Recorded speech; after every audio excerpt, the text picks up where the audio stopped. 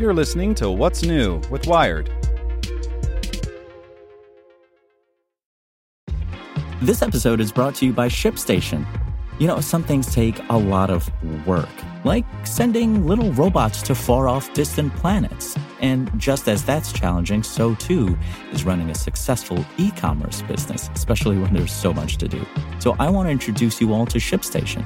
Now, I love using ShipStation because of its easy-to-use dashboard, which makes managing orders and printing labels a breeze and super smooth. Oh, and the customer service is just out of this world. It's exactly what you need to help grow your business. Sign up for your free 60-day trial at shipstation.com/technews. That's shipstation.com/technews. This podcast is supported by Tools and Weapons, the podcast hosted by Microsoft Vice Chair and President Brad Smith. Each episode features insight you won't find anywhere else from the center of the conversation surrounding emerging technologies like AI. Right now on the podcast, you can hear a special episode where Brad Smith lays out Microsoft's vision for a vibrant marketplace driving the new AI economy. To hear more, follow or subscribe to Tools and Weapons with Brad Smith wherever you get your podcasts. Hey there, this is the spoken edition of Wired. Review: Sony LF-S50G speaker with Google Assistant by Jeffrey Van Camp. Sony made a decent Google speaker if you can ignore its woeful gesture controls. Rate 6 out of 10. Price $200. Wired. The digital clock and Google Assistant make this a great bedroom speaker along with Bluetooth. Splash-proof design means it can live in the bathroom or kitchen. Produces 360-degree sound. Tired. Gesture controls are so bad. Lack of a battery means you must stay tethered to the wall. Cannot customize clock face. Audio lacks oomph. Can't make phone calls. Growing up, my black and faux woodgrain GE digital alarm clock radio was essential. I trusted it to tell me the time and make sure I wake up each and every morning, regardless of how many times I pressed its 9-minute snooze. Time has not been kind to that now vintage alarm clock.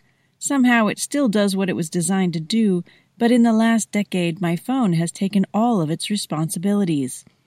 It now sits under my nightstand, wrapped in its own power cord like a straitjacket. So when I unboxed Sony's new Google Assistant-powered smart speaker, one with a simple digital clock on its side, I felt a pang of nostalgia. I knew just the place for it. Like other Google Assistant devices, setup of this Sony speaker is simple. The voice prompts tell you to download the Google Home app. You say a few "Hey Googles," and you're off to the races. Say a voice command, and Google will reply. Like every Google speaker, 4 dots appear on the front when it hears you. If you venture into the Google Home app, you can set it up so an audible tone plays too. I prefer the audible alert, so I don't have to look at my speaker when I'm talking to it. Google Assistant works well with music apps like Spotify and has become my favorite voice assistant in the last few months thanks to its ability to answer odd questions more reliably than Amazon's Alexa. On the other hand, if you have an extensive smart home setup already with lots of smart lights, switches, and appliances, you'll want to check to make sure they're compatible. Alexa still has a leg up on compatibility despite the brewing battle between the tech giants. The LF-S50G doesn't put out the best audio on the market, but it's good enough that you can listen without wishing you had sprung for something better. Unlike many speakers its size, Sony uses only one upward-facing speaker driver, which is reflected outward in all 360 degrees. A subwoofer sits above it, also pushing its bassy beats downward in all directions. This is nice. No matter which direction the speaker faces, it always sounds about the same. But since you always want to face the clock anyway, it's a little unnecessary and it does make the overall sound a little airy and the slightest bit fuzzy compared to similarly priced speakers like the Sonos One or JBL's Link 20 speaker with Google. Then again, its airiness does make some music feel more live in an odd way if that's your thing. A few times I used it for playing white noise at night. It sent me to sleep with rain sounds and fan noises quite well. When it comes to gestures, ignorance is bliss. The LF-S50G worked so well as my talking bedroom clock companion that I didn't really read its instruction manual for the first few weeks. There are no visible volume or play pause controls on it, which is odd, but I figured it was in the name of style and used the speaker purely using Google Assistant, which lets you set volume and play or pause your music easily enough with voice commands. Every now and then I noticed it doing odd things. Portions of a ring would light up around the top when I touched it or put my hand over it, but I could never figure out how to do it consistently. After dredging the instructions out of the box, I realized Sony included gesture controls for play, pause, next previous track, and volume to the LF-S50G. As soon as I tried to actually use them, I wished I hadn't. Here's how it's supposed to work. If you swipe your hand an inch or two above the speaker from back to front, it's supposed to trigger Google Assistant. Swipe from front to back and it should play or pause.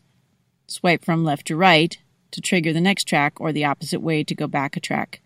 Finally, to change the volume, take your index finger and spin it around in a small downward circle clockwise or counterclockwise.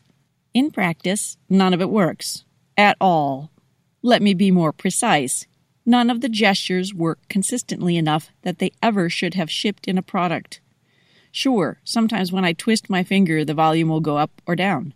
More often, I'll spin my finger round and round several times before the volume finally goes down. Either way, too much, or not nearly enough. The other gestures are more maddening. You have to move your hand at the perfect speed, distance, and direction to trigger the correct command. I love the idea of gestures, but I look back at the time I didn't know they existed with envy. You'll be better off pretending the speaker has no controls at all. This is as good a time as any to note that this is a plug-in speaker that's splash-proof, so it can work in the kitchen as well. It has no battery, though it does have a Bluetooth button on the back for those days when you want to pair it to your phone, old school. Sony's LF-S50G is a fine little speaker.